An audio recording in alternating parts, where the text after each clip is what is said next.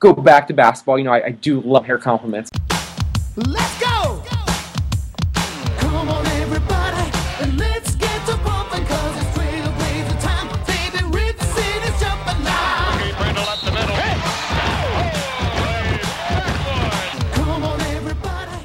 And welcome to the 13th edition of the Holy Backboard Podcast. I am Dustin, live here from Portland, and I got my man Sage in snowy Southern Oregon. I shoveled my car out, and the snow was to my knees, bro. I was not used to that manual labor, and I was not used to how cold it is and how sucky it is to have to shovel your car out after a major snowstorm. I usually mess with snow, but I'm kind of pissed off at it right now because you were supposed to come up this weekend and tell our listeners what happened. The biggest snowstorm I've ever seen? You're talking about the game. Yeah, a little bit. The game. Oh, my prediction was wrong. Yeah, the Blazers played well. Yeah, live. We were supposed to podcast live after the game. For me, I usually watch these games with people. I usually do. So this time, since the snow, I couldn't go to people. I couldn't watch the game with my mom. I couldn't watch the game with random friends. So it was me by myself. And I was emotional the entire game. But I was emotional, like, irrational fan when it came to the Pelicans. But with the Blazers, I was like, he should have passed it there. I was upset about the lack of ball movement, the lack of making shots.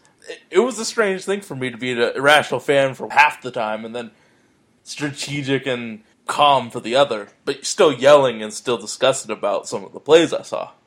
Is it getting harder to watch these two teams face off against one another? I'd prefer it not to happen, honestly. Yeah, I mean, we got another one coming up on this road trip for the Blazers, too, so... The 23rd, I believe.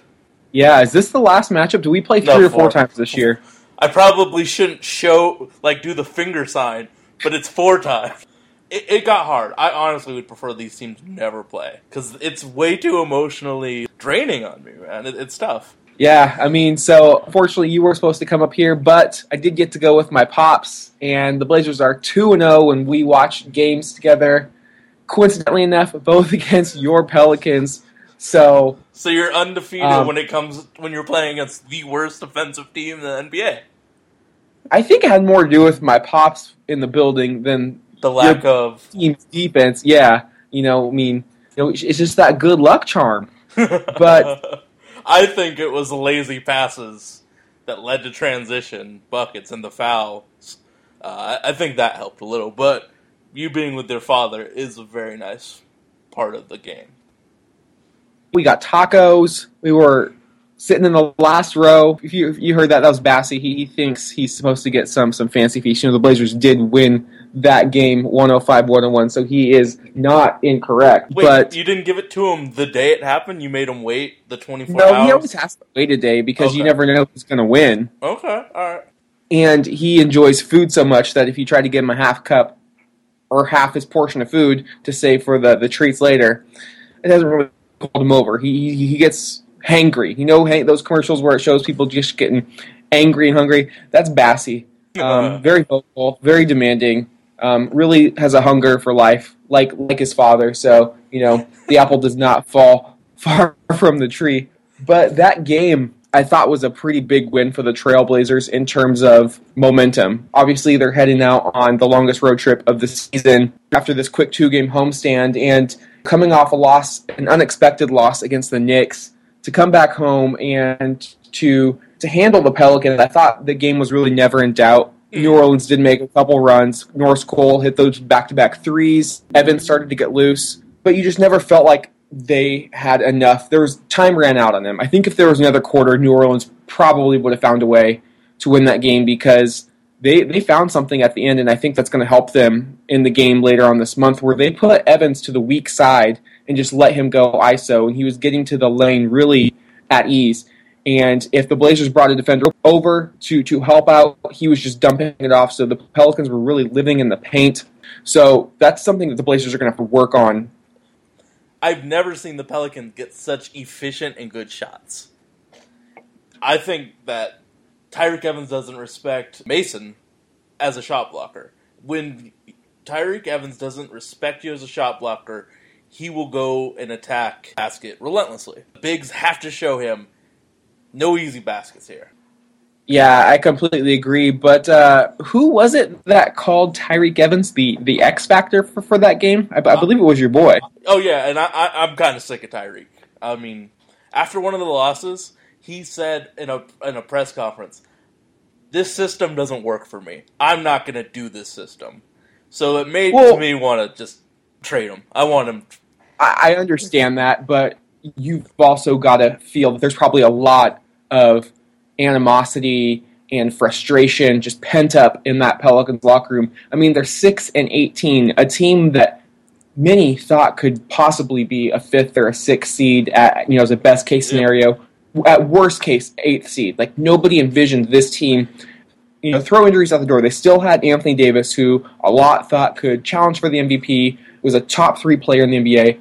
At minimum, they should be 500 right now with all those injuries. They're not. They're second worst in the West. I mean, Alvin Gentry is proving to not be a fantastic hire. Monty Williams doesn't seem like he was the problem. To be perfectly honest, I think it's the way that team is constructed. Oh, yeah.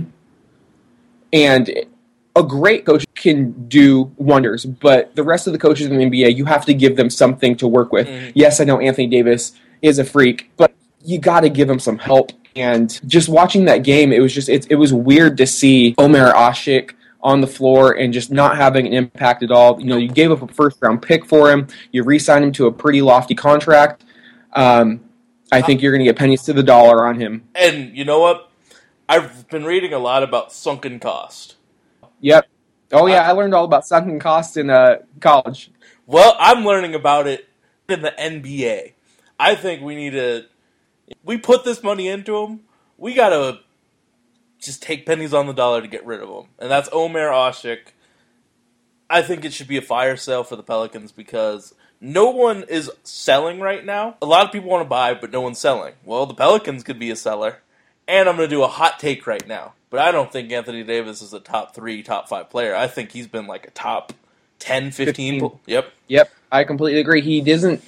What's funny, and I think a lot of it has to do with his teammates as well, he got to the basket with ease against Plumlee early on. He was just too quick, and he was just really, that jump hook over the shoulder, he was going to be 2 feet away from the basket. He looked like he was about to put on a 40-point night, like just with ease. I mean, he ended up with 28 points, but I would really like him to shoot more than 19 times. The Pelicans, they just have a lot of chuckers, and I know you love him, but your boy Ryan Anderson is one of them. Oh, yeah. The Blazers, actually, I was about to tweet, here we go again. We kept switching the pick and roll, and it felt like that Mavericks game where we left McCollum and Lillard on Dirk, except it was Ryan Anderson. However, I felt like their defense against the big was impressive. Anderson was getting very tough looks off of his patented one-leg fadeaway, and outside of just a couple of open shots, he was ice cold. And I thought that had a lot to do with the defense. I actually applaud Terry Stotts for this strategy. Normally, I hate switching on the pick and roll like that, but you kind of have to do a weighted scale. In one hand, would you rather have Anthony Davis go in one-on-one, or would you rather have Ryan Anderson posted up on the block, shooting fadeaways? You're going to go with the latter all day.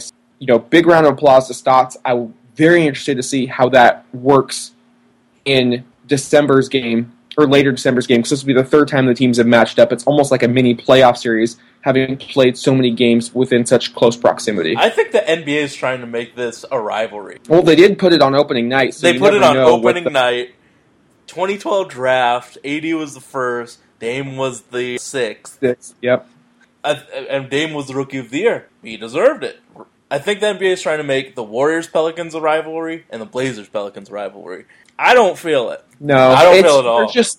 There's just not enough history with New Orleans. It's such a young franchise. And honestly, rivalries are bred through the playoffs. As a kid growing up, I hate the Jazz. I hate the Suns. I hate the Lakers.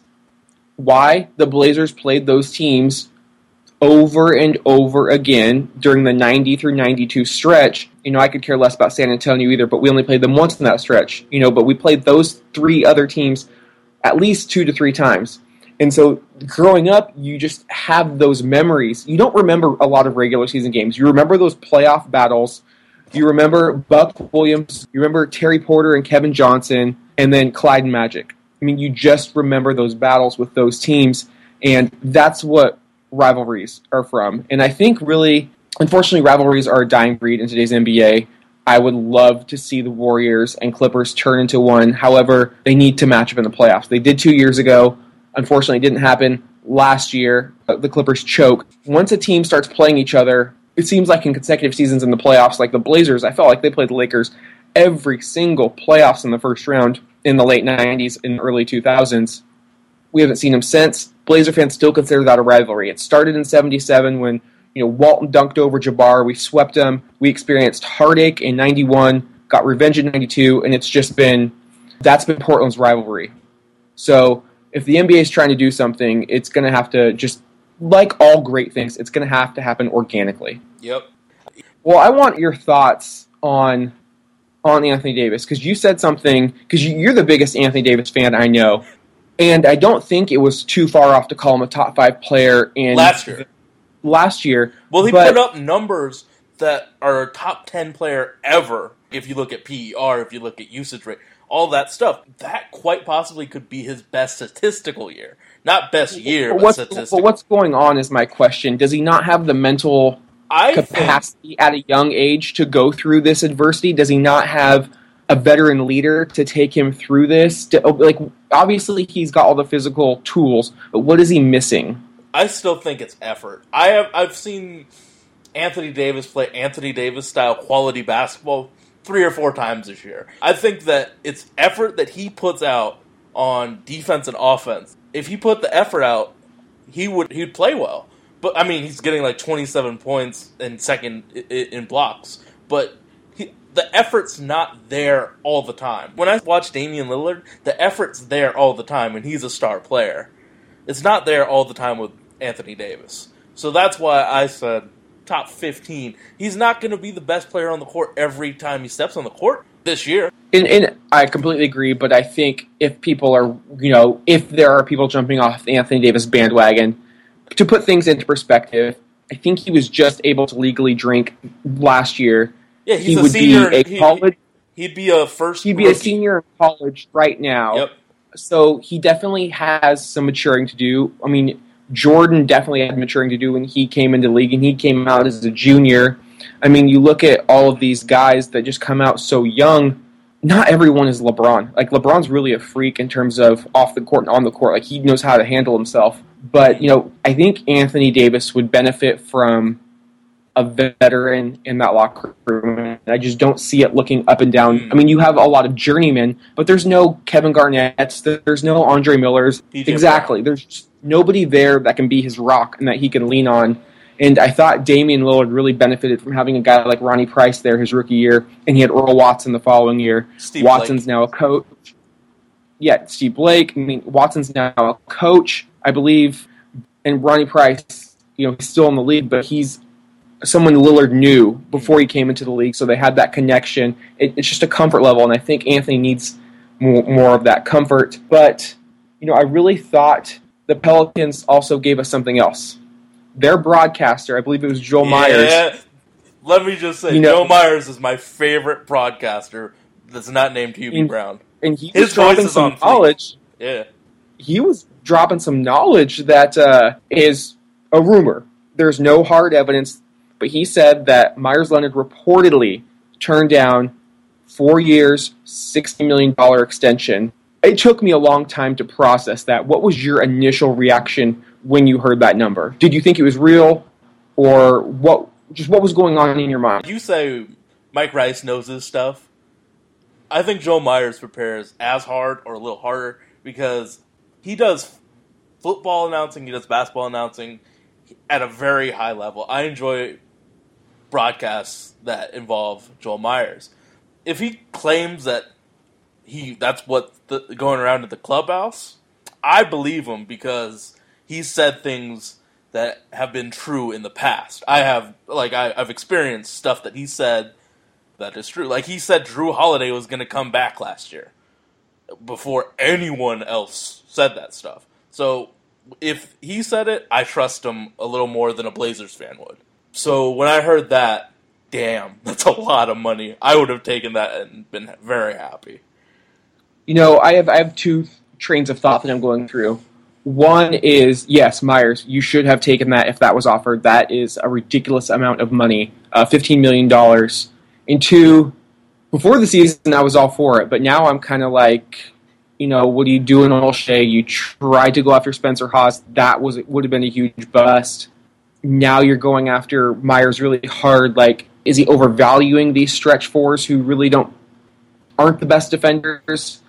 When Ryan Anderson is blowing by you, you're not the most laterally quick guy in the world. Exactly, and it just, I understand the salary cap is booming, so a $15 million contract may be the norm, but that would be really hard for me to swallow, knowing what he's doing right now. I mean, if you're Meyers Leonard, though, are you trying to get Tristan Thompson money, who got 5 years, $82 million? I mean, that's only $16 million.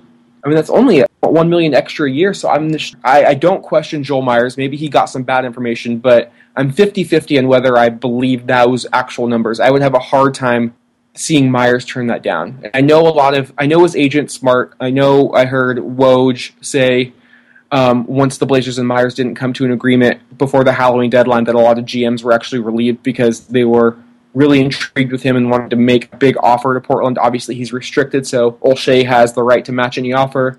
But that worries me about Meyers because is he going to go out and get a max offer from somebody else? And you don't want to lose him for nothing, but you don't want to be hampered with a really large contract. And to be honest right now, yes, let's throw the shooting slump aside. Over his last 10 games, he's only shooting 39% from the field, and he's really doing nothing else. 4 rebounds in 20 minutes. Those are his last 10 games. He's obviously had the shoulder. His form looks absolutely broken right now. His confidence, you can tell, is just shattered. Those things can be fixed. And the shoulder is going to heal. He's had a textbook jump shot before. It's going to come back. And once one shot falls, the next one, and his confidence will return. However, there's one thing that worries me, and you mentioned it. Ryan Anderson's blowing by him with ease. He is not a 4. Meyers Leonard, to me, is a center because he cannot guard Ryan Anderson. And not to knock Anderson, but he's not the most fleet of foot either. And he was just going around him. I know a lot of Blazer fans that want Ryan Anderson, so I'm not gonna say anything bad about him. He's a basketball player, but he's not fleet of foot either. Oh no! And when Ryan Anderson can take you on defense, that's a problem.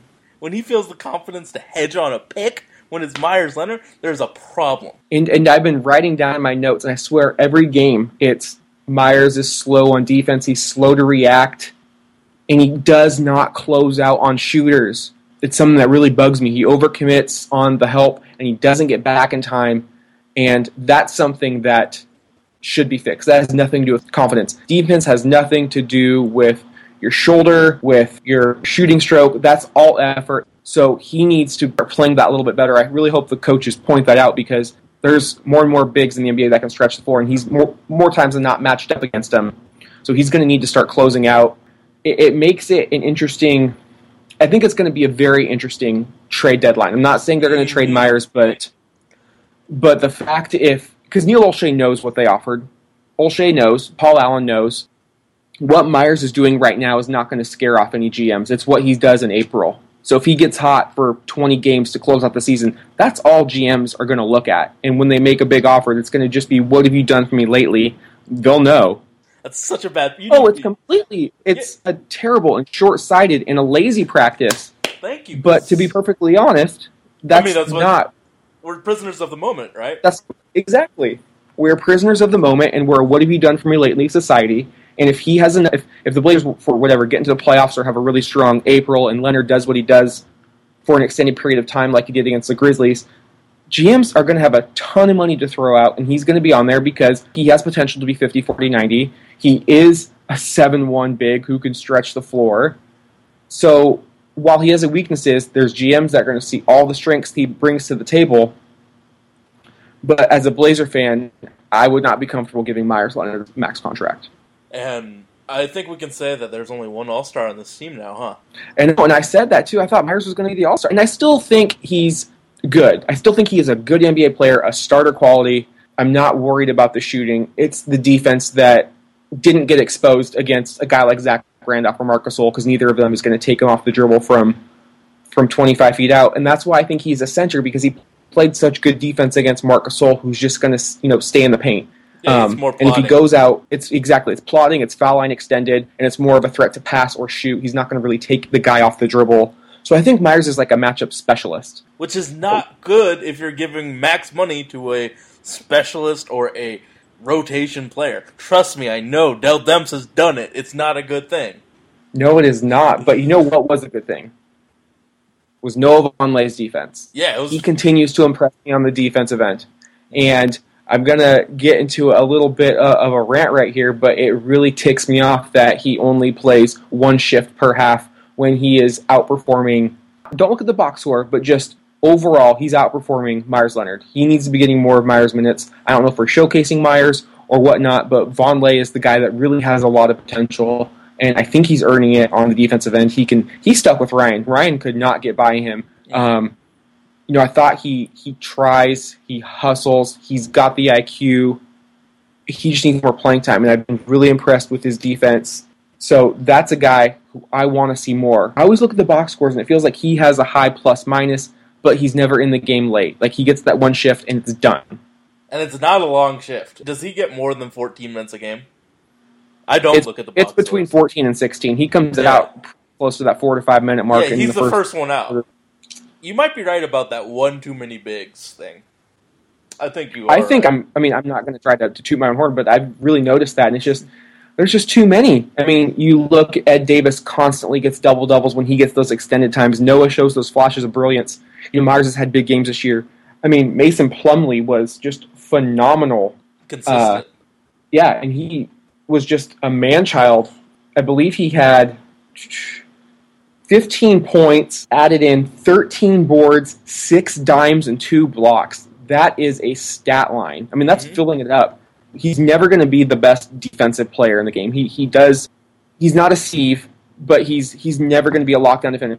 He's an average defensive player. But what he brings from a athletic standpoint, a passing standpoint, is really, unparalleled from the center position. You just don't see bigs that can drop dimes like that, and I really thought the Blazers did a great job, CJ McCollum in particular, of working that pick and roll. The Pelicans defenders, they really jumped out at CJ, and he threw that lob like 3 times to Mace, and really, that's what I've been waiting for. When we got Plumlee, I envisioned lob after lob after lob to this kid. I saw him at Duke, I saw him at Brooklyn, I believe he was in the dunk contest. This kid has springs.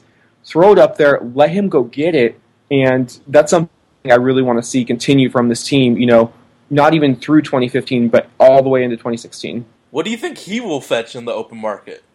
Do we have his bird rights? Yeah, we have his bird rights, but isn't he still on his rookie deal, though? Don't we just get him for another year in his rookie deal? You might be right. What's up real quick? Yeah.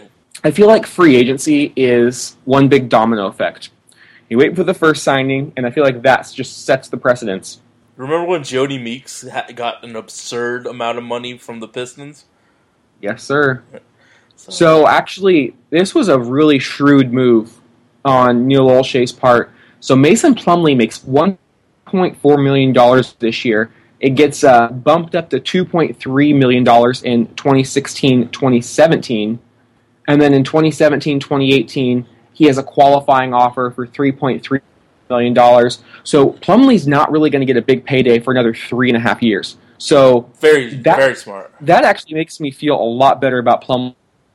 I was in the same boat as you. I thought we owed him a lot of money next year, but he's still on that rookie deal, which makes draft picks and hitting draft picks so important, especially in today's CBA. If you can get those guys producing at such a lower rate, it allows you to spend your money elsewhere. So that's looking like a great deal, but again, we need him to get more playing time, and that's where I think it comes back to, we just have too many bigs, man.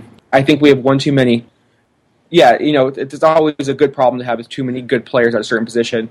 But speaking of showcasing, if we're thinking Meyers is maybe being showcased, I think it's obvious Gerald Henderson is being showcased.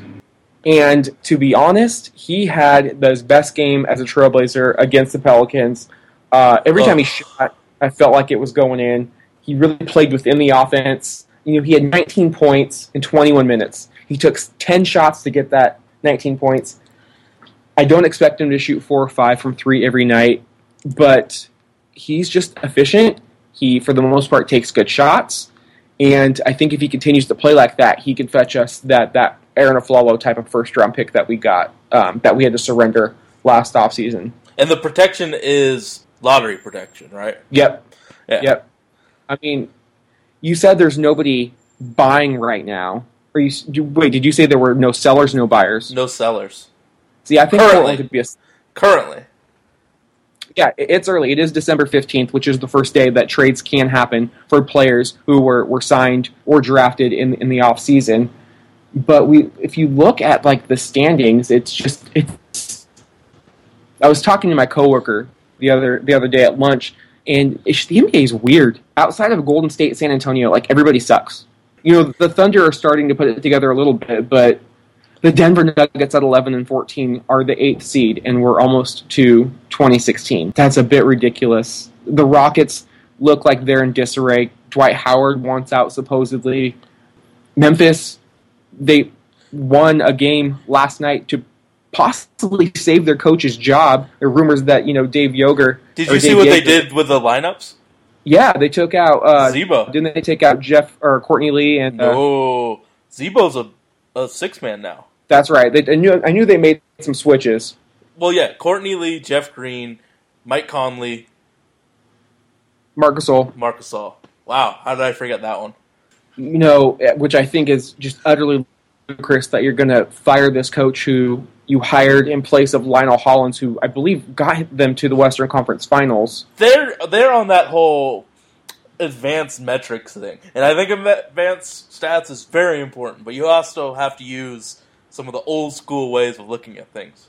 Or how about just an eye test? They have failed time and time again to add an impact player who could stretch the defense from the perimeter. And they just continue to, I love the way they play. I love inside out, but you have to go out too. Rockets did that so beautifully with Hakeem 2 title runs. It was Hakeem and 4 shooters. Mm-hmm. I'm not saying Marc Gasol is Hakeem, but Marc Gasol is still a top 3 center. You dump it into him, you make the defenses commit, and you surround him with some shooters. Mario Chalmers and Courtney Lee and Tony Allen and Jeff Green ain't scaring nobody from deep. It's a lot of meh. And that's how I feel about the NBA teams this year. It's a whole lot of meh. I mean, it feels like there's 2 teams and everybody else is just like sleepwalking. I don't know. Honestly, it's one of the weirdest years. And I don't think it's because every team is even. I think we're seeing a lot of impact from so much turnover in the offseason. It feels like there was a lot of turnover in the offseason. You look at the Bulls, they switched head coaches. I mean, they're struggling. Derrick Rose is still battling back from injury. Injuries and turnover, I think, are really doing a number on things right now. Hopefully the basketball starts picking up because right now it hasn't been the best. But, going back to the Blazers, they handled business against the Pelicans, but they had one of the, I don't know if it was the worst, but it was one of the worst losses I can remember against the Knicks at home, where they had them on the ropes, and you almost don't know what happened. It just... And Porzingis had a bad game. Speaking of defense, Vonleh shut him down. But you got to admit that New York front line was pretty nice, too. I like their defense. Rolo made his return, and I thought Robin Lopez looked great. 14 points, 5 of 7 shooting, 7 rebounds. Where have we seen that before? We saw that for the past 2 years. That's what he can do. Lance Thomas started over Porzingis in the clutch, and we lost. Yeah, it was just a weird game. I mean, I felt like I went small in stretches, and if I'm looking at the quarters, the Blazers won the first and third quarters, but really got hammered in the second and fourth, and I feel like that happens when Stotts decides to go small. I personally have not been a fan of the small lineup at all this year. I don't think it works. I think we have too many good bigs to leave them on the bench. Exactly. I do like seeing Al Farouk at the 4 sometimes, though, depending on matchup. Yeah, I think he's just more suited for a 3. Like, I don't think he's as good of a shooter to be a stretch 4. I think he's to be a solid 3 with his defense, but I'd rather have Ed Davis in there gobbling up rebounds or Mace on that pick and roll. But what if they put Carmelo at the 4? I'd rather have Al Farouk. So I think it is matchup dependent. Then you can just have Al Farouk guard Carmelo and have Ed Davis or somebody guard one of their Lance Thomas or something like that. You can make the matchups work. I think in today's NBA, we're getting further and further away from a positionless league. Like, if you can play, you're going to be on the court. I think more and more players are just going to have to adapt. And that sucks for the Omer Oshiks and the Jahlil Okafor and the Al Jefferson type of guys. Yeah, I mean, those are going to be dinosaurs pretty soon. But I thought a stat that was pretty telling of the Blazers season right now, and this was after the Knicks game, so obviously went up by 1. But the Blazers are 1-8 in games decided by 5 points. So now they're 2-8. Yeah. They're 2-8 because they beat the Pelicans by 4. But that game really wasn't within 5 points. I think Evans had a bucket at the very end of the game. So technically it counts, but still, the Blazers have had so many, snake-bitten games. It's tough to point the finger. I don't think there's anybody to blame. I think it's just youth and inexperience. And I think a lot of it has to do with just plain old bad luck. Mm-hmm. You have the Corey Brewer shot, which goes in maybe one time out of 20. You have Zach Randolph being at the right place at the right time with under a second to go just to put it back up and in. I mean, you have, God, what else happened that feels like there's been, at least 4 games this year where we just had it. And I think one game happened on the road trip. We had that game against Milwaukee, up by 4. The other team doesn't have any timeouts. OJ Mayo happened, bro. I don't think it was OJ Mayo. I think it was, it was Lillard. It was Lillard and McCollum. Lillard, after the game, sat down with Stotts, and he said, I should not have came for the ball. I should have went away from it, so my man would have had to make a decision so that they could have either passed it to Dame or CJ could have gotten out of that trap. But this team under Terry Stotts, as good as they've been at out-of-bounds plays, they have a real tough time inbounding it with the game on the line.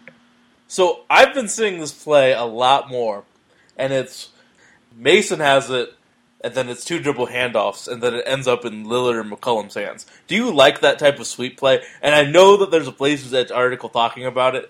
I just didn't read it, but it was already in my list of stuff I wanted to talk about. Yeah, I know what you're talking about. I guess I don't love it. I don't hate it. I prefer the type of movement where you've got multiple things happening at once, but it's not at the same area of the floor. So let's say you're working a pick and roll with Lillard in Plumlee, but then you've got Ed Davis setting a screen, strong side for Allen Crabbe to pop open. So, Lillard has multiple options off the pick and roll. I like that type of movement more. The movement you're describing is more of just movement for movement's sake, if that makes sense. Oh, trust me, I've seen this play so many times with Monty Williams. So it takes up so much time, and it doesn't get you anywhere close to the basket. It's a bunch of weaving in and out in the perimeter. And it takes like 8 seconds, and it's not an effective strategy. I don't know what the Blazers Edge article said, but I am not a fan of it. The only time it's effective is when it ends up in Damian's hands, and he just blitzes the basket. Because you waste 7-8 seconds passing it around. And that's the thing, 24 seconds is not a lifetime. I mean, It goes by quick, especially if you're slow bringing that ball up the court, and if they take away your initial read, then you're really, hurting to beat the clock. So, I completely agree with you. We're doing these predictions. I believe we both ended up at... We're tied. We're tied this week. I got the Pelicans game right. However, you were super correct on that Suns game on Friday. The Blazers really took it to them in the fourth quarter, 106-96. I thought they had big blowout potential. One player who killed Portland in those first 2 games, Brandon Knight, was just a complete non-factor. He was actually a beneficiary for the Trailblazers. He scored 1 point, 0 of 12 from the field, 0 of 8 from 3. I mean, I don't care that he dished out 10 dimes. When you only score 1 point, I mean, it completely Bledsoe at 31, but he took 26 shots. So they really did a great job of figuring out the Suns. And I guess they said, you beat us with the jump shot in Portland. We don't think you can do it again. And that's exactly what happened. We went under the screens again. And, those 2 guys, they aren't the best of shooters. Especially but Eric when Bledsoe. you've got... Exactly. He's a very streak shooter. But CJ McCollum, man, he has just had himself... I feel like he's just been on fire these last few games, especially in that game against the Suns. 26 points on 10 of 15 shooting. 5 of 8 from deep. That is so efficient. 4 assists, 3 steals, completely filling up the stat line. Throw in Dame, who's going to give you 18 and 7 and 5. Those 2 that was my X factor, was that backcourt. They completely won that matchup. It did help that Tyson Chandler didn't play as well as Markieff Morris. Markieff Morris has not been a good player this year. So I think and John Lewis played okay, but, decent. Portland took advantage of those two bigs being out. They killed them on the backboards, 51-40. They took care of the basketball, which was huge. They only turned it over 12 times. That was the bugaboo in the first two meetings this year. And, it was a tie game at 89 with 6:24 left in the game. But Portland ended on a 17-7 run, which had a 13-0 spurt in it. Chief had a big hand in it. He had a double-double, 13 points, 13 rebounds. It was just a team effort. And I was really shocked because we play like crap in the Valley of the Sun. I believe that was like only our third win in, 5 or maybe a decade. I just remember it's just some crazy stat that we just do not play well there. But we got a big win, so, props to you, my friend, for calling that one. And the post play. I'm fine with the win, but I was proud of my post play call. Shout out to the radio announcer for the Suns who hit us up on Twitter. Espo, I believe his name is. So shout out to him. He's their digital reporter. He does their social. Yeah, so shout out to him. He's cool. Yeah, he's a good dude. I met him when I used to work for the Blazers. He came in for a tour. He knows his stuff. He's about as diehard of a Suns fan as I am a Blazer fan, so I definitely have that respect for him. Yo, this is off topic completely, but I like your hair. Thanks. Yeah, I got lined up. It's fluffy. Got a little haircut a week ago, just in time for the holiday season. But I got to keep the beard, though. Face has got to stay warm on the walk to work. Just to kind of go back to basketball, I do love hair compliments, but to go back to the two other games we didn't touch on this week, we both said, the Cavs would probably get that win. What was funny about that game is, obviously it started at 4 o'clock. I'm still at work, kind of following it, and it was a busy day for me. But I was following it on my laptop, and I see, holy crap, we're up 51-33 in the second quarter. It's like, is this real life? Like, are we really taking it to the Cavs? After, I came home just in time, and I was obviously following the game. So I saw the score get lower and lower, and then the Cavs finally take the lead, and, there's 5 minutes left when I get home, and, they pulled away, but I rewatched the game, and you could tell that I don't want to take anything away from the Blazers because you have to give them credit for showing up, but that was the case of the Cavaliers not taking Portland seriously in that first half. They turned up the defense 4 or 5 notches coming out, and it was just too much for the short. They weren't shorthanded, but they're shorthanded on talent compared to the Cavs. It just was too much for them to handle. So, an admirable effort. They only lost by 5, 105-100. Dame was just a superstar, 33 points. 6 rebounds, 6 assists. He got 24 from CJ, 14 from AC, who's just been, torching it still. So the guys played well, but... Oh, it's the curse of the She-Hulk that he played poorly against the Pelicans. Yeah, but, what I noticed about the Cavs is they hedged harder than any team that I can remember on the pick and roll. They were not taking the roll man seriously at all. They were just... Their goal was to make life difficult for our ball handlers, and that really got us out of our offensive rhythm in the second half. Dellavedova, for whether you think he's dirty or not, is one hell of a defender, probably gives more effort than 99% of the players in the league, and I think he gets more out of his abilities than any player in the league. Just really turned it on, and when he's shooting 7 of 12 and giving you that defense to go along with whatever LeBron gives you. He gave, LeBron filled up the stat line. He had 33 and 10, 3 blocks as well. So when he can get that, they were without Kyrie, but that didn't matter. And Kevin Love was Shumpert. Kevin Love was not a factor at all, but when you can have LeBron and you get that from Dellavedova, they're going to be a tough team to beat. Did you see that article about LeBron saying James Jones is his favorite player to play with? I mean, it doesn't surprise me that dude's been at, to finally wrap up this week in the Blazers. They did lose that heartbreaker just to kick off the week. It didn't kick off the road trip. They did beat Minnesota, but that following game, they lost 90-88. I really thought the Blazers needed to go 4-1 probably. I know they ended up going 2-3. I thought they had to go 4-1 over that stretch of 5 games. It was just too winnable. They let that game against Milwaukee slip away. Like I said, it was just that luck. O.J. Mayo shoots 27% from 3. He hit 2 big threes late. They get that jump ball. They run actually a great play for Greg Monroe.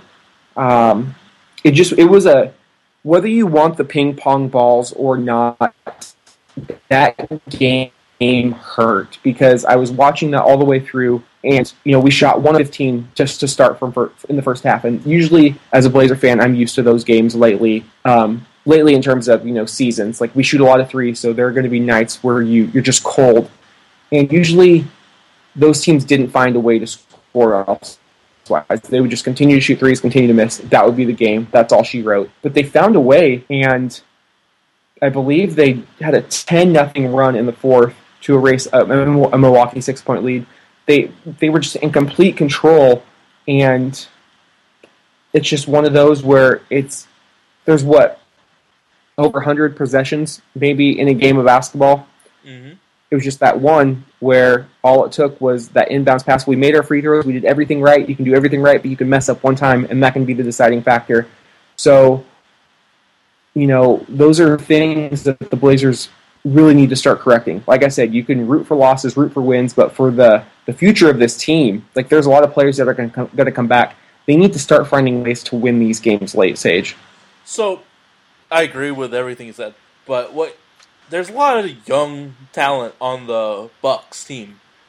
And, people like to talk about trades. Is there any realistic trade that you would like to make with the Bucks? Realistic, no, because they're not trading Giannis.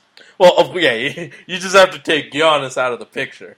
I mean, I would really say no. Chris Middleton's been a big disappointment for me. I mean, they just got crushed tonight by the Lakers, 113-95. They're 10-16. I think they're the third worst team in the East. Yep.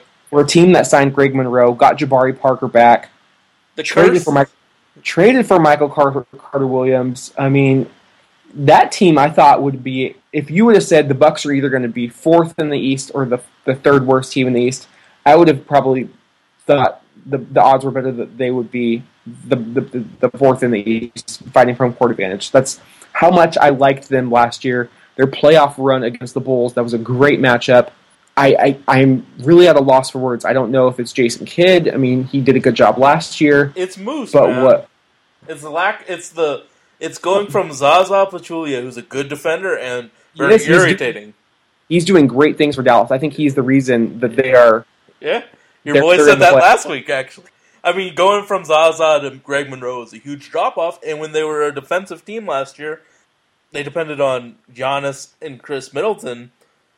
I mean, now that the defense is gone, and Jabari's back, so you have to rework continuity, I would have said they'd be worse in the East if you gave me that. And I would still take offers. I would listen to what they want for Chris Middleton, because he is obviously in the doghouse with Jason Kidd. Yeah, that he is. He does have a big contract, but you say you would listen to offers for Chris Middleton. Yep. What if I countered and said I think Allen Crabbe is just as good? I would say you're wrong on that one. So he's only shooting 39% from the field this season. He is shooting 45 from 3, so he's really just a straight 3-point shooter. But for a guy, I mean, let's look up this just real quick. We always say we're gonna breeze through the games, and it's already been more just games though. We're talking hypotheticals here. Like we're not just going back and looking at X and O's. But when we say we're gonna make it quick, our quick is the same time as a TV show that's an hour long. Except our show's better than that. Yeah, exactly. So Middleton, who's making $14.7 million this year, and he'll make approximately that much all the way through 2020. Which it sounds a lot now, but it won't be. But it's still a long contract. Yeah. Allen Crabbe, however, is making $950K. Yeah, I still think Middleton's a superior player. I mean, I'm not saying correct. I did say better. I think Middleton probably is a better, more consistent player. But if you said production from Allen Crabbe, when you factor in production, you factor in age, who who I think Crabbe has maybe got a year or two on him, and you factor in value, I think Crabbe is getting a little more getting a lot more bang for their buck. So that's the only reason I would probably be hesitant towards, even talking about Chris Middleton, because I feel like the Blazers are liking what they're seeing from Allen this year. I mean, he's shooting almost 50% from the field, which is great. I can't believe he's averaging 10 points per game. I would have never guessed that going back to last year. I think he's only getting better. He does need to be a little more consistent, like you said. With the She-Hawk, he was definitely not on last night. He was... Oh, he was awful. I had him in daily fantasy. It was absolutely... Two of 9 from the field. He made up with the defense, though. The defense, and 5 assists and 5 rebounds. That was a knock on him early in the season, was he was only going to give you scoring. He's starting to find ways to help out, and like you said, the defense was phenomenal. I really like that portion of his game. I mean, so you take Giannis off the table, you're a Middleton guy, I'm not. I mean, unless they're having a huge fire sale. What about Michael Carter-Williams? Everybody seems to love him. Unless you're getting a Cyber Monday deal on a guy like Jabari Parker, I wouldn't take anybody on that team. What about Michael Carter-Williams, buddy? Nope. Can't shoot. Besides that, why wouldn't you want him? Because he's looking for max money next year? I mean, yeah, I throw that in there too, but I mean, I stop at can't shoot. Once I see can't shoot, I move on. In today's NBA, you have to be able to shoot the basketball. Because there's players like Stephen Curry, Damian Lillard, who can shoot. I've seen them shoot from half court and have touch on the shot. And then you look at players like Alfred Payton, Michael Carter-Williams, Rajon Rondo. They can't shoot. And it's so crazy to see what you can do when you develop your shot and then see guys that haven't. It's kind of irritating to watch when you watch so many games. I mean, Rajon Rondo is playing very well. But the shooting, I mean, they sag off him a lot. Rondo may be playing well on the court, but he's taking a crap ton of L's off the court right now. Incredibly sad to hear. I equate that word, that slur, to any racial slur that's out there. I think it's a word that needs to be completely removed from everyone's vocabulary, and I'm glad he got suspended. I wish he would have got suspended more. Mark Cuban came out and he said, he basically said, quote, not word for word, but everybody in the NBA knew Bill Kennedy was a gay man, which is fine. That's his prerogative. I applaud him for coming out, especially in light of this suspension from Rondo. So you have to know. If the owner knows it, the players probably know it. So for Rondo to do that knowingly, I just don't have... I have a hard time showing, a lot of mercy for him. So I think the 1-game suspension doesn't do it justice. He needs to pay more of a punishment for that. And then to top it all off, you've got DeMarcus Cousins sending out a tweet right after that says, hashtag NBA vote for Rajon Rondo. I don't know if it was a scheduled tweet or not. I highly doubt it was. But that's not a time where you stick up for a teammate. You just keep your mouth shut because your teammate was in the wrong. And honestly, it really soured my outlook on DeMarcus Cousins and ever wanting him to be a trailblazer if he's going to, take that stance. Yeah. I'd still take that. No, there's smoking weed. Whatever you want to do. I don't care, in your yellow Hummer. But if you're going to be that type of person, don't be a jerk. Be accepting. That's why I love the team that we have. So what you do in your free time with the weed, I could care less. I loved Rasheed Wallace. I knew that dude probably blazed up more times than anybody could ever remember. But, you just don't do that stuff. Like Rondo, you don't say that. Cousins, you don't back him up. You would have thought, if that would have happened for Cousins, he would have said, oh, I'm sorry, that was a scheduled tweet. And everyone would have been probably like, yeah, you're right. It probably was, because we see a lot of poorly scheduled tweets that go out. I believe it was MSN Sports or NBC Sports is what it was. It was like Celtics beat Warriors XXX to XXX in double overtime, ends their streak. And everyone's like, scheduled tweet. And of course it was. They deleted it. I'll wait to reserve judgment on Cousins, whether or not that's really what he was saying. But for the time being, that it kind of was a little disappointing to hear. Let's just leave it at that. Well, Darren Collison in Rondo's for his replacement played a fantastic game today. Didn't they get the dub over the Houston Rockets? Yeah, they did. I mean, the Rockets are still a talented team. Like, you got to get them where they're down. I think the Rockets will rebound, but looking at a team like Houston, built to win now. Like we mentioned on this podcast, it is December 15th today. Trades can start happening for those players who signed in the offseason. Houston, to me, looks like they have a huge leak, and they're going to try to fix it with bubble gum. So I think they're a team you can definitely take advantage of right now. And Darren Collison got 14 points, 7 rebounds, 13 assists. And Daryl Morey is the type of dude that if he makes a trade, he wants to really win the trade. And I think the moves that he is going to make because he wants to win it, it's going to be like, instead of fixing it, he's just kicking the can down the road to mediocrity. He's not fixing it.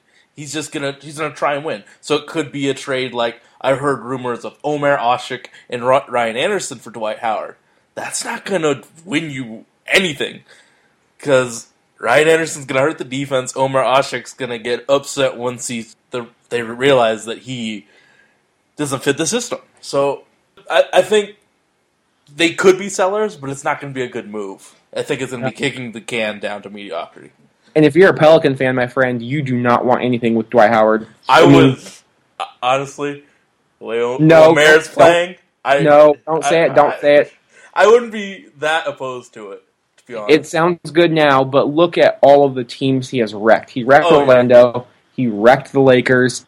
He's wrecking Houston. Those coaches aren't the problem. It is Dwight. I mean, now he wants out. It's like, I don't know what this guy wants. He has all the talent in the world. Obviously, he's got injuries right now, but, it's one time, bad situation. 2 times, okay, we'll let it slide. This is the 3rd time that he's had a run-in with the coach or the players or his teammates. It starts to become a trend, and I wouldn't want Anthony Davis anywhere near Dwight Howard if I was a Pelican fan. Fair enough. So you said you had a bunch of trade rumors, message board trade rumors. You wanted to throw my way. No! Not only message board trade rumors. I saw websites publish these trades. Okay, well let's see what you got. Well, the first one, I think it's a poorly kept secret that I love Ryan Anderson. Very poorly kept secret. He makes me happy. Seeing threes go in makes me happy. And there's a lot of people that want Ryan Anderson in on the Blazers. I'm going to let you answer the question because a trade that centered around Ryan Anderson to the Blazers. Well, you said centered around. That means who are we giving up? A lot of people are saying Meyers. I mean, my first reaction is meh. And that's not a knock on Ryan Anderson.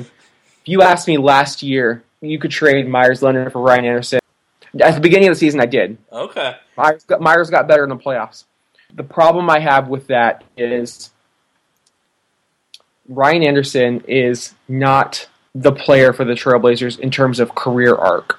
I think he would have helped a veteran team come off the bench and be a dynamic 6th man. Flamethrower.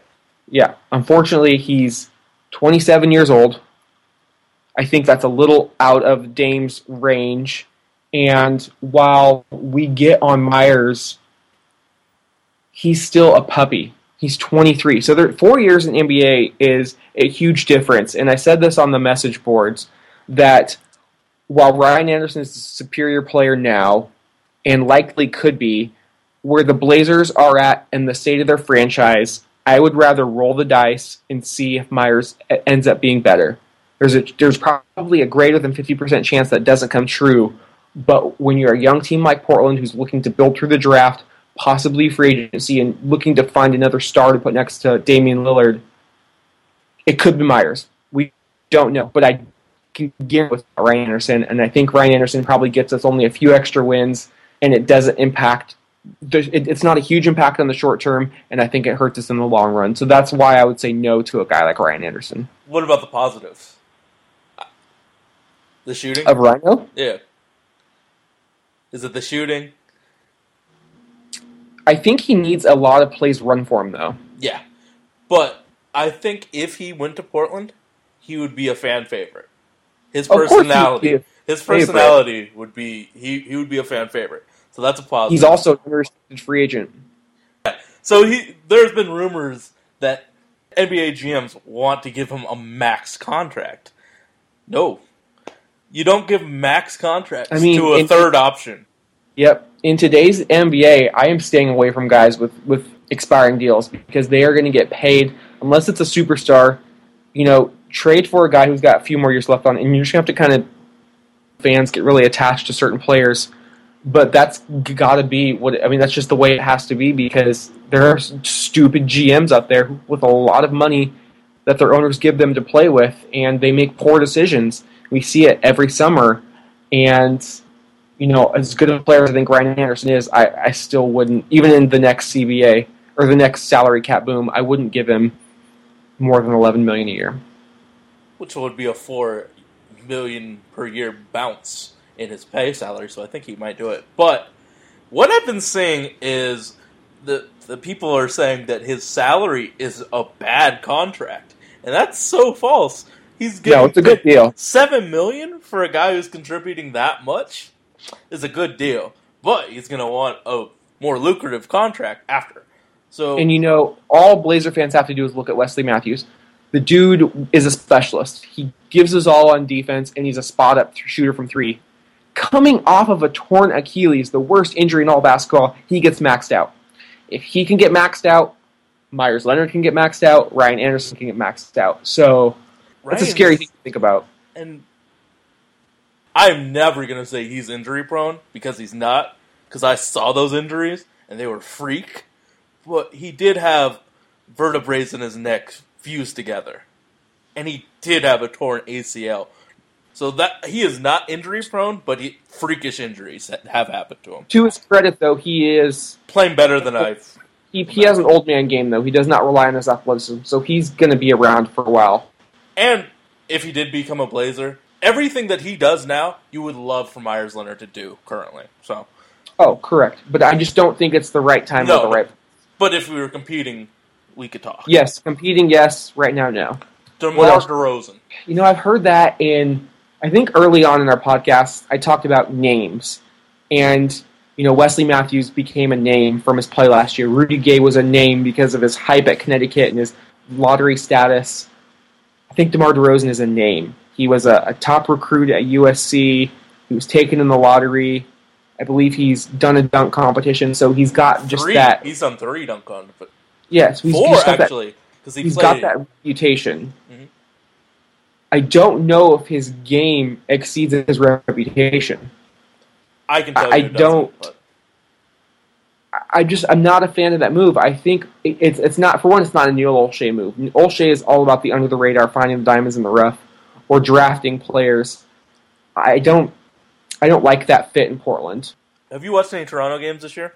Just highlights. They're never on national television. All right. Well, I've seen a lot of DeMar DeRozan. His offense is primarily out of he does a curl to the 18-foot, and then will do a few jab steps, and then take a really bad shot. That is what his offense is. He's very athletic, but what he does is play in the dumb zone, which is a mid-range jumper. So all he does is dumb zone shots. Blazer fans have seen enough of that from LaMarcus Aldridge, so no more long twos, please. So pass. Yep. Brook Lopez. Hell no. The feet, the contract. The bigs with feet issues are the absolute biggest red flag in the entire history of sports. No. Not even close. With his injuries history, I wouldn't do it. That is one of the dudes that I do think is injury prone. He does give us, or the Nets, I should say, a great low post presence. He's got some of the best touch and moves around the hoop for a big. But for everything he does right on offense, I just feel like he's such a slow prodding center. In today's day and age in the NBA, that type of player is just not as useful. I'm not saying they're completely worthless. There's definitely value to that, but the value they have is not what it once was. You can get him in pick and roll situations. He's always been the worst defender of the Lopez twins. You can just exploit him on defense, and I think he would make the Trailblazers better, but is really 5 extra wins this year for what you have to give up worth it? Plus, you're gambling on his feet. I just don't see it. There's one more trade that people have been saying they want the Philadelphia 76ers post players. Would you want to try Joel Embiid at all? Does that interest you at all? I'll take the same stance as I did with Jabari Parker. If the Sixers are having that Cyber Monday sale and they're like, hey, everything must go today only, and you can give up pennies, you can literally give up nothing. Yeah, I'll take a chance on Joel Embiid just because he did show a lot of promise at Kansas. I do think he is another Greg Oden situation, so I think probably I hate to be negative for the guy because I wanted to see him succeed. But there's probably a 75% chance, my gut says, that he doesn't play often, or he has to play in China like Oden. I really think there's a very minimal chance he reaches not even his potential, but is able to play. However, that potential still exists, so if you can get him for very, very cheap, go ahead and do it. I unfortunately have watched, I'm going to say 5 or 6 76ers games. Don't you wish you had that time back in your life, though? There is a player that I would love to see in a Blazers uniform, though. Jeremy Grant impresses me so much. I would love to see what he could do in Portland. Well, is it because he just gets a lot of time and usage in Philadelphia? No, it's the effort that I see when he plays. It impresses me. He'd be like again, for this roster it wouldn't work, but he's a 3-4 switch. But he hustles like Harkless and shoots better than Harkless. So honestly, I'd love to see him in the future on the Blazers, but not right now because of who we have on the roster. But I would keep an eye out for him in the future because he definitely impresses me with his effort and athleticism. So I think we're done with the trade talks. That's all I've seen in the trade universe. Is there any you've seen? I've seen Markieff Morris. The one thing I did mention today is I believe it was a pretty reputable source. What they said, the Heat, the Bulls, and the Rockets have all contacted the Kings about DeMarcus Cousins. Do you think this in-season activity is going to be like the off-season where it takes a guy like Cousins getting moved to start the dominoes, like one big trade and everyone starts reacting? Or do you think there's just going to be one out of the blue and one out of the blue here and just going to be kind of like sporadic? Because I've seen both types of trading seasons inside the NBA. Oh, yeah, we both have. I think it's going to be a slow trade deadline, honestly. What do you feel? I don't know it's boring to say, but I think it'll be boring. With so many teams being so close to feeling like contending, I feel like we could see some moves. I don't know if we're going to see those big players moved in season. I've never been a big fan of moving your best player in season. I think you always get the best value in the off season, especially when you can know what draft pick you have or you could get in return. The draft usually is the bigger trade day, in my opinion. So I think it could be a slower one. But again, all it takes is one team to go out there and find the guy, and you scratch your head and you say, "What? He was on the market, really?" Quincy Pondexter last year. For me, it was that Iverson and Billups trade in 08-09. That happened, and I was like, "Whoa!" Yeah, and that flipped the West upside down because it made Denver a conference finalist, and then the Pistons completely, they dismantled that second Bad Boys, era after they won that title. So that's that. That's enough trade talk. To be honest, this season is so hard to predict. We've both looked at the standings and just kind of just shook our heads in just disbelief. We didn't know what was happening, and that's kind of how it's been, trying to predict every single Blazers game. But we do our best. Yeah. And upcoming, the Trailblazers they kick off their longest road trip of the year. It's a 5-gamer, and I'm looking at the schedule. I believe it's a 5-game trip and 7 nights. Starts in the Western Conference, 3 in the East, and it ends up back in the West. It's actually, I believe, their toughest road trip of the year. It's Wednesday at Oklahoma City at 5 p.m. Then you got Friday at Orlando, 7 p.m. Sunday at Miami, a 10 a.m. start. Oh, that sucks. So mark that down. Their first back-to-back of the road. There's only one back-to-back on the road trip, which is nice, but it's in Atlanta on Monday at 5, and then finish it up Wednesday before the holidays on the 23rd in New Orleans against your Pelicans at 5 p.m. And why I say this is the most difficult one is because it's all against teams the Trailblazers in recent years have not played well against outside of the Pelicans. And then their first game back is the day after Christmas against LeBron's Cavs. So that is a very difficult stretch for this team. For the sake of this podcast, for the sake of time, and our current formula that we do, we usually just do Monday through Monday game or Tuesday through Monday games. So we'll only be talking about the first four. Up first is the Thunder, and earlier we were saying how the West is terrible. It's really just the Spurs and Golden State. But OKC, watch out for them. They were my pick to win it all. Mine too. And I hope it doesn't come true because I don't like the Thunder. But they're starting to get things together. They've won 5 straight. They've been off since Sunday, so they're going to be a very rested team, getting the Blazers, who just played on Monday night, flying all the way to the middle part of America. And this is the first of 4 season matchups with the teams.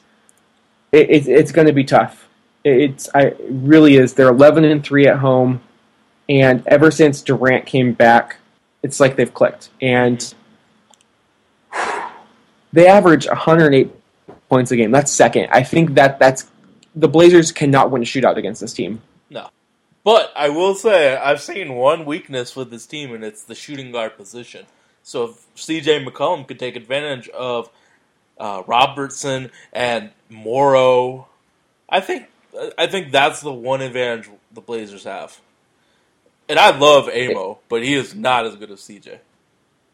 And I just said the Blazers can't win a shootout. However, they probably are going to have to at least. They're not going to be able to ugly it up like the Grizzlies and win because the Thunder have been really winning with defense lately. They're 5-1 in December. They're allowing just 93.7 points per game. Opponents are only shooting 36% against OKC. They've held their last 6 opponents under 100, and they're 10-2 when they do so. So, statistically speaking, Portland is going to have to get 100, but they're not going to be able to win like a 114, 112 game. It's going to have to probably be like the 101-99. I know that sounds kind of trivial and what's 14-point difference, but there's a lot that goes into scoring 114 versus scoring 101. There's a lot of pace. There's picking your spots to run. There's picking your spots when to push off of a made basket, and there's picking your spots when you just want to slow it down and run your offense. And I think this is going to be a game, if Portland is to escape, that our guards are going to have to do that. We have tendencies to do those 1-on-4 fast breaks. Aminu is guilty as anybody at that. Yeah. We have a tendency to make sloppy passes.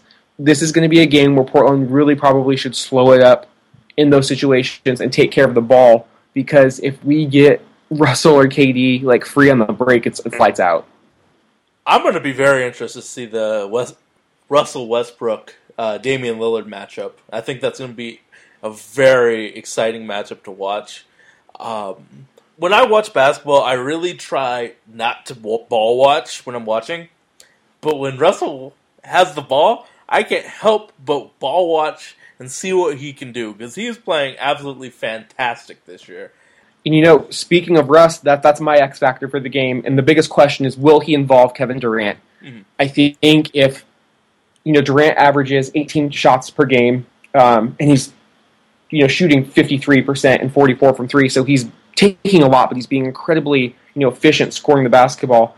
If the Blazers can get Russell to just do too much, and I know this sounds, very risky, but it's almost you want to hope Westbrook maybe hits his first couple so that he stops looking for his teammates and he just goes full on 1-on-5, because that's the key with this team. They're on paper, they're much more talented. They're going to win the game probably, especially in OKC, probably 9 times out of 10. But there is that one time like we saw last year when we had that incredible comeback. It was Russell Westbrook that imploded. He made stupid fouls, he took stupid shots, and Lillard got the best of him. He even had that crazy technical, which really started it off. But this year, he's done a good job of managing shots. He only attempts 19 field goals so far per game this year, compared to 22 he took last year, and he's shooting at a much better clip, 46.6% this year. Look at the assists. And it was 42.6 last year. The assists were pretty even, but what I think will be key is keeping Durant and Westbrook off of the free throw line, because they both combine to shoot 15 free throws a game, and it's almost like you're playing James Harden, where they're going to get superstar calls. They're very aggressive, especially Russell. I mean, they even invented the Kevin Durant rule because of Durant always doing that rip through. If the Blazers had trouble defending Kevin Martin in that first matchup against Minnesota, it's like that with Durant, except times 10. They're a very similar type of offensive player. When they get the ball in their hands, they look to draw that foul. So Portland, you just have to hope they miss outside shots. Force them to take the outside shots. Don't commit early fouls. We've seen how this team does when one of their key players gets in early foul trouble, and it's not pretty. So if they can keep them off the free throw line, that'll be very instrumental if they are to pull out a victory. But it's going to be tough. As a team, the Thunder are 5th in the NBA in free throw attempts. They attempt about 25 a night. So, the Blazers have got their work cut out for them, but they're not a stranger to OKC. I think that's one of the teams that they really don't like. There's no love lost there. And if Lillard and McCollum can get hot, we've seen them score, combined 62 against Utah early in the season. We've seen CJ opening night put up, that 20-plus point quarter. This could be a game where that they steal. However, just the way that the trends have been going, Portland on the road, OKC at home, their defense, they're starting to get Russell and KD going. I look for the Thunder to probably take this game. What say you, Sage? Oh, the Thunder are going to win. That's your expert analysis? Well, honestly, you explained a lot. And, all right, how about this? Don't leave Anthony Morrow uncovered.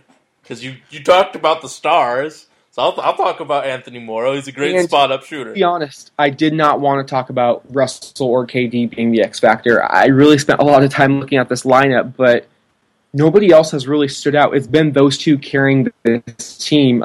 Cantor doesn't play a whole lot, even though he's efficient. Steven Adams is Steven Adams, but like you said, they're weak at the two guard. This team is just Russell and KD. They go as those two go. So that's kind of where I was thinking there. Do you think they'll be buyers in the trade deadline? I think that's actually a home for a guy like Gerald Henderson. They're so weak at the I think he would be a great shoe for them. Yeah, I was thinking the same thing. And they're a team that they figure they're going to finish top 5 in the NBA.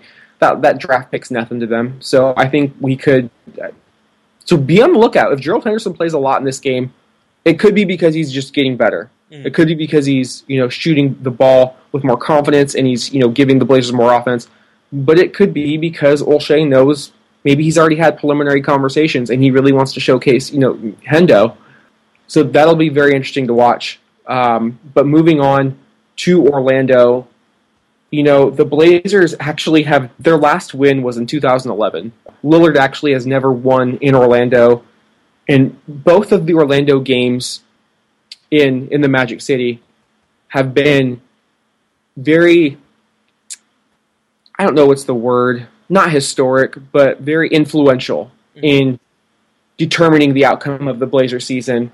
I believe in 2013, in that 13-14 season with the Trailblazers, when they had that playoff win over the Rockets, it really started after that loss. They lost 104-110 to a terrible Magic team at that time, and I think that's when LaMarcus was injured. He came back the following night, but Wesley Matthews stood up in that locker room and said, we cannot stand for this. Unfortunately, Portland lost last year, 95-85, and it was another really turning point, but the Blazers weren't able to rally past that one. So for whatever reason, the Blazers have trouble getting up for the Magic. I don't think they're going to have this problem. Portland feels like they're a hungrier, scrappier bunch this time around, and to be quite honest, the Magic are a better team too. They're 13-11. They're actually 8th in the East. Mm-hmm. They've won 7 of their last 10. they're similar to Portland, and they go 10 deep. But what's very interesting is I've noticed they've started bringing Victor Oladipo off the bench and starting Channing Frye. Against Brooklyn, they beat the Nets 105-82, and I mean, I bet you that Channing Frye and a first-round pick is so available right now. You think Orlando would give up a first-round pick? Yeah, and Channing Frye for something nice. Well, that's going to be real nice, because that still could probably be Lotto. I'm a fan of watching that team. Elfrid playing the offense, but I like the team. Who's your X factor in that? Perfect transition. It's Elfrid Payton. Just because when you look at this team, when they win, he scores 13 points, 44% from the field, 5 rebounds, 7 assists. In the losses, it dips down to 10 points. His percentage dips to 35.5, so that's an 8% drop. The rebounds stay the same at about 4, and the assists are almost exactly the same. But it's really when he can score the ball. And what I most remember about that game in Orlando last year was Peyton's triple-double. He had 22 points, 10 of 13 shooting, 10 rebounds, 10 assists, and 4 steals. He was the reason they won that game. And if he can have a similar shooting night, we already know he plays fantastic defense. He's a good rebounder for his position, and he already hands out quite a few assists for such a young point guard. But once he gets that shot, if he's hitting that mid-range shot, it's going to be tough for the Blazers to guard him. He and Emmanuel Mudiay are like the same player right now. I agree. Everything that you would possibly want in a point guard except shooting. My X factor for the game is Tobias Harris. Yeah, you've been on Tobias. Wow. Tobias is my dude. I love the way he plays basketball. There's no glaring weakness in his game, and I'm a huge fan of that. So he plays the 3-4. When the best lineup for him is the Peyton, Oladipo, Fournier, Tobias, Vus type of lineup. I think that we have to put a lot of effort in stopping the post players and Tobias Harris in particular. Because I have faith that we can slow Vus down, but I don't see us slowing Evan Fournier and Tobias down.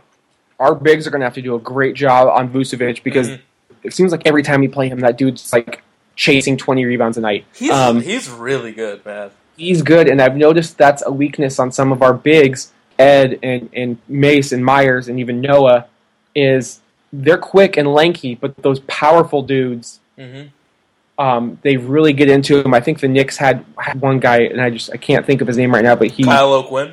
Yes, thank you. He had a big back, and I was telling Olga, like, they're good rebounders, but when you have a guy with so much mass like that, they're just not built to withstand that. So he just went right through them. Vucevic is this. He's a truck. He's a load down there. But he's also athletic. He's deceptively athletic. Player. Oh, he's deceptively athletic.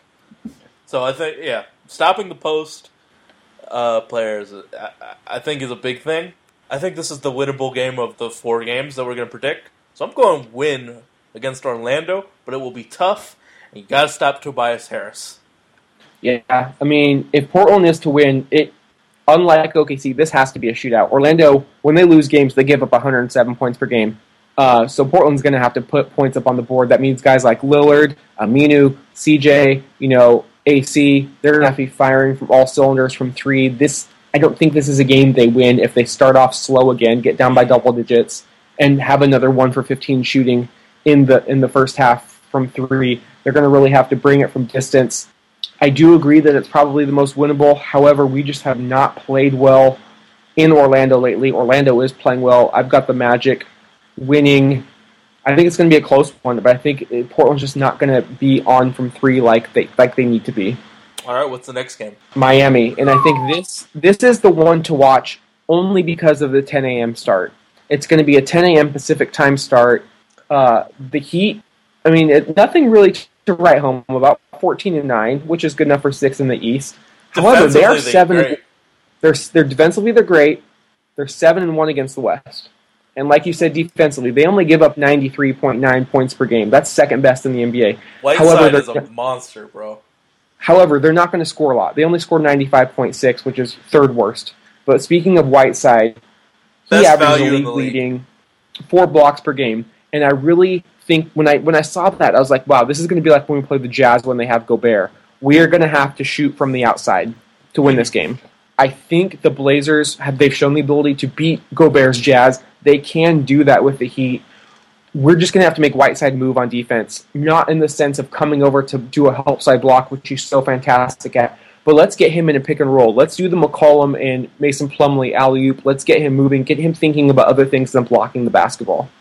I will say he's different than Gobert because I think he's more sturdy. Like, he's a very strong athlete.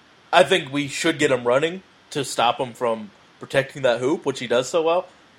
But I think it's different from Gobert because of his muscle mass and he's a big dude. You're completely right. I was just saying it was more of the sense of you're probably not going to be able to live in the paint or rely on dribble drives. Totally. Because that's his house in there, and he's going to be protecting it. Goran Dragic is playing really poorly. He is, but you know what? He's my X Factor.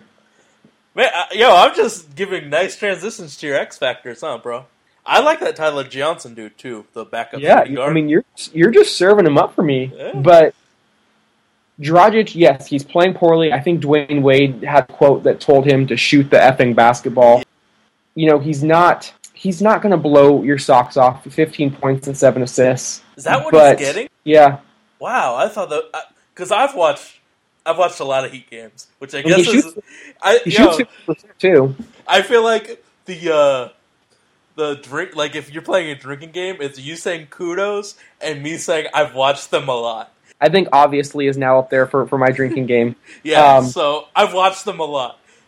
I didn't think he put up that type of numbers. I thought Tyler Johnson was more effective. And now that they got the Blazer killer extraordinaire, Beno Udrih. Oh, God, I forgot about it. They have Dragic and Udrih. Because Dragic always kills us. He always gives us fits. And they have the monopoly on Euro point guards. They have the monopoly on left-handed Euro guards who like to slice and dice our defense.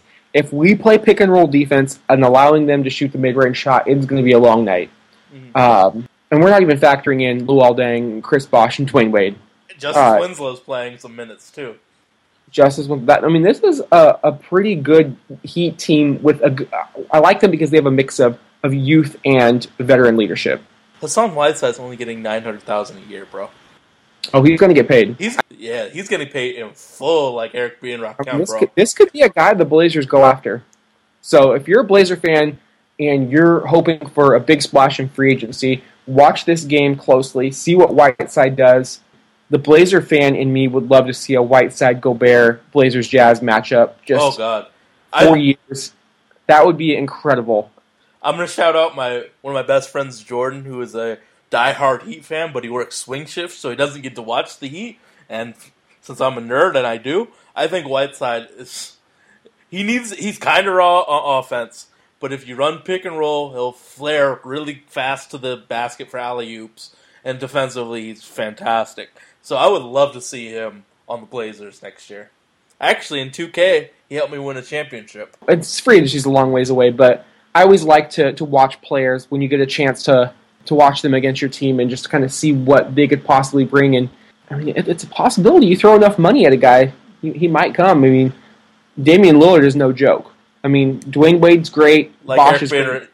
Sorry, but both are getting up there in age, and Dame's still not even in his prime yet. So a lot of guys gravitate to Lillard. But what's your prediction on this game, Sage? Ooh, I think my X factor is Dwayne Wade because he's been so consistent this year. So if he stays consistent, I don't think we'll win. But who's your X factor? It didn't come through. D Wade. Oh yeah, he had a big game for them last year against us in Miami. That really cemented that win. He was vintage Wade, so he still has those abilities to turn it on. He fades way too often on his jump shots, and he does a lot of jump passes to Hassan Whiteside. So those are some ways we can key against him. But he's still a good defender. He's still athletic as hell. So I think he's the X factor. And if he's too much of a star player, I think Gerald Green can light us up too, man. They got some scores. And Gerald Green's another Blazer killer who just comes off when he was with the Suns. I'm just going to come off the bench and just bust threes. Oh, I think the Heat will win. Yeah, I think if this was not a 10 a.m. local start, I would probably say my gut feels a Blazers victory. But that start is rough. I mean, I've seen them. It used to be the Raptors. We got that start with the Raptors, and even when we were good with B. Roy, and then with LaMarcus and Dame, we've rarely won those early starts. They're very difficult. Even though your mind says it's a 1, even a 1 a.m. or 1 p.m. start is weird. I think that's going to be tough, and it's tough to see what the crowd's going to be like in Miami because we love the Blazers, but it's not the biggest draw nationally. It's going to be an early start for the fans. Are the fans going to be fired up? So Portland might have to create their own energy. They're in the midst of a road trip. If they had lost the previous 2 games, I would love to see a win. I just don't. Yep. All right, what's the last one? So the last game we will talk about, and the second to last game on the road trip, is a game against the surprisingly terrible Atlanta Hawks, they're 14-12. They've lost 3 straight. I mean, I can't believe they would be out of the playoff race in the East. They're 10th if the playoffs started today. I mean, this is a team that won 60 games last year. Mm-hmm. I know they lost Damari Carroll, but you can't tell me that he was that important to the team. And they replaced him with a guy, Kent Bazemore, yep, who has been killing it, man. Surprisingly off the bench, because Tabo starts, but he has been killing it.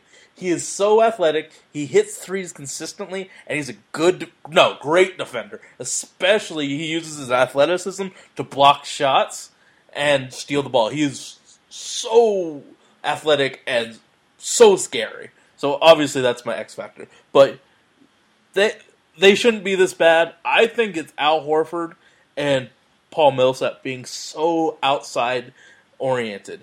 Because when Paul Millsap and Al Horford are in the post, they're tough to stop, man. But Al Horford just drifts in the perimeter, sets a screen, flares to the outside, and he's not shooting a very good percentage. I think it's like 20% throughout the year, but he stays out in the perimeter, and I think that is why they're doing so poorly. And I think there's a little bit of a bad blood between Jeff Teague and Dennis Schroeder, because Dennis Schroeder said that he wanted to be a starter. He didn't care if it was here or somewhere else. So I think that's a big issue between the team. I think that's one of the issues that you mentioned, and I've heard that from Schroeder. You could not have that type of a player in your locker room. It has to really be like a all for one, one for all like mentality. You have to put your Tribe Called Quest. Yeah, you love some Tribe, but you have to put your ego aside. It's a team game, and I think that's what made them so special last year was the team game. But I don't think they're sneaking up on anybody this year. I think they snuck up on some people, and to be honest, of all the games that I saw last year, that Hawks game when they came into Portland in late December, they put it on us. It was an amazing clinic. It looked like Spurs South, Southeast. It was probably... I believe it was their 18th game in a row. I would say it was probably a top 3 performance against Portland last year. They absolutely put it on us. Mm-hmm. They shared the ball fantastically. We had no answer. Every play was perfectly, drawn up and executed, and I was stunned. I was like, this team is for real, and they followed it up with a 60-win season. However, in the NBA, there are only 10 players on the court. Star power does win out, and 82 games is a marathon. You factor in the playoffs, that's even further. You have to have a superstar to lean on. They just don't have that. They did get off to a nice 7-1 start, but they've lost 11 of the last 18. They're definitely slumping. I think what's interesting is both teams heading into this game will be on the second night of a back-to-back. Atlanta is definitely a crowd that gets more hyped for the opposing team than their own team. Bad fans. It's going to be a very low-energy arena. I mean, they're only 8-6 at home, which tells the story right there. So I think the team that wins the hustle board will win the game. Hustle board rebounds, steals, and blocks. The team that's going to want it more. There's going to be no energy in the arena. Both teams are going to be on the second half of a back-to-back. That's what you're going to have to do to beat this Hawks team. I think honestly, the Blazers are just as talented as this Atlanta team. One for all for one is a brand Nubian reference, not a Tribe Called Quest reference. Had to correct that because I felt really guilty. I will not correct my love for Tribe. Low End Theory and Midnight Marauders is Fantastic. two of my favorite albums of all time. 1 second. It was a quick break to show that I have a framed record. So, the Low End Theory, excuse me. So you said your X Factor was Kent Bazemore? Yep. And I didn't realize this until I went back and looked at my notes, but every single X Factor I picked was a point guard. So mine is Jeff Teague. Not Schroeder. His numbers have declined every month this season. When the Hawks win, he is getting 17.5 points per game. When they lose, he gets 13.6. Most of the numbers are pretty similar across the board. His three-point percentage goes down 11% in losses, but it's really those points. I think if they can limit Teague from getting into the paint and finding shooters like Bazemore, like Kyle Korver, or slashers to the hoop, Millsap and Horford always like to hang around. So if they can just take away Teague, I think he's kind of like the engineer of that train. And if you can slow him down, I think that's really going to derail, no pun intended, derail the Hawks offense because they do not have players on that team that can create their own offense. Everything is predicated off of somebody else setting it up for them. I think when I've watched him, I think Teague is more the conductor, but Schroeder is just straight out chaos because he is so quick. We watched the Hoop Summit together, and I was like, yes, we did. Schroeder looks like a better Darren Collison. And honestly, he's playing like a better Darren Collison. Like, he is so quick and so explosive. He's got to fix the attitude. And the hair.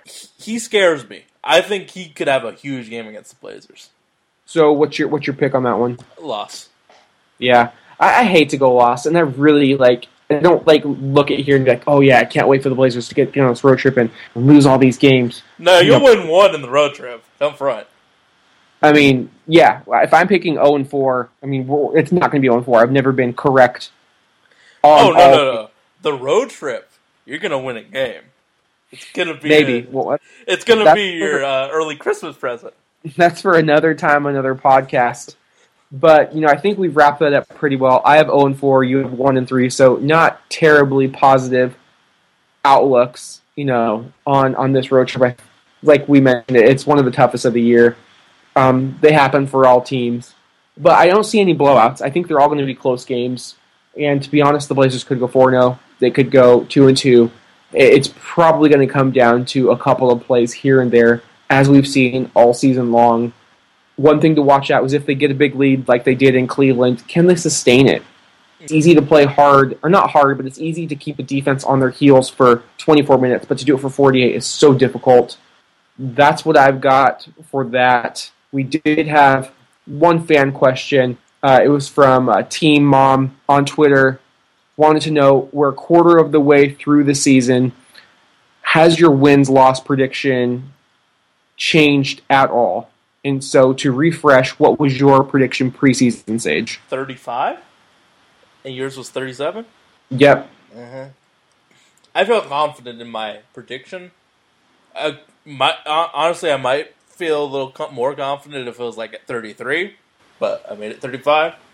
I'm sticking with that one. I feel good about it. I mean, I feel incredibly confident in mine. We talked about the Blazers being just 2-8 in games decided by 5 points or less.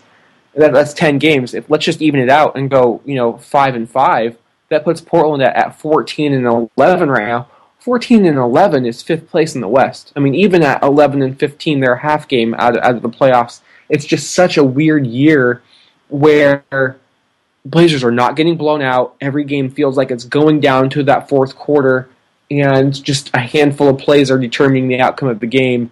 I see Portland, I think that 35-37. I feel even stronger about that prediction after what I've seen through 26 games. So even if they lose these 4 games, I'm still not going to be deterred on any prediction like that just because the schedule lightens up. Mm-hmm. We haven't played the trash bag teams. Yeah, in January, February, there's a huge 2, 4, 6, 7-game homestand. And the schedule, gets easier, so you may lose some now, but I think you'll pick them up later on in the season. So I definitely still like where I'm sitting at.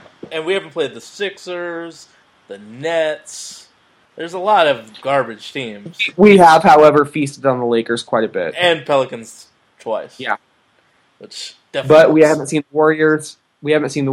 We have we did see the Spurs twice. We have seen, we have not seen the Thunder until this road trip. So I would say the Blazers' schedule so far has been average. I think there's some easy games coming up. There's some tough stretches, as it should be. I don't think it needs to be super hard or super easy any stretch. I like that it's evened out. But it's 11 o'clock on a Tuesday, Sage. I think it's been a great podcast. Yeah. So, do you have anything else to add? Nah, you can find us at the normal places. Shout out, I keep track of the SoundCloud. Shout out to the people of Southern Oregon, really repping the Holy Backboard podcast. So much more tough than the people in Portland. So much more tough. Yeah, we got to get those Rose City listeners. It was this many. I'm not even going to tell y'all how many, but it was this many. People in Medford, Ashland, Central Point are carrying the listenership of this podcast. So let's get the Portland listeners. Let's get the Salem. Let's get the Eugene listeners listening. Don't forget our Virginia listeners. We got some out there as well. Shout out to the Virginia listeners. We've got more out of the country listeners than we do Eugene listeners. Shout out to those fans. Rip City is worldwide, and you mentioned you could find us on the usual suspects. Usual suspects being Stitcher and SoundCloud at Holy Backboard PDX. If you have anything you'd like to send us, questions, feedback, music, tips, trivia questions for Sage, hit us up at Gmail. We're at holybackboardpdx@gmail.com. If you want to find us on game days or wherever we send our thoughts in non-podcast form, we're tweeting all the time on Twitter. Catch us at Holy Backboard. But Sage, it has been a blast. I can't wait to get this week going. Even though we predicted, both losing road trips, I still get excited to watch every game and just to continue to see the player development progress right before my eyes. One of my friends who listens to the show said he's never heard someone on podcast drop a hip-hop reference and then say the word fantastic the next sentence. So I feel like I'm doing something right. I couldn't agree more. I think that is a perfect send-off. So thank you to everyone for listening. We will be back at you for a holiday Christmas edition podcast next week. Good night, Rip City. Let's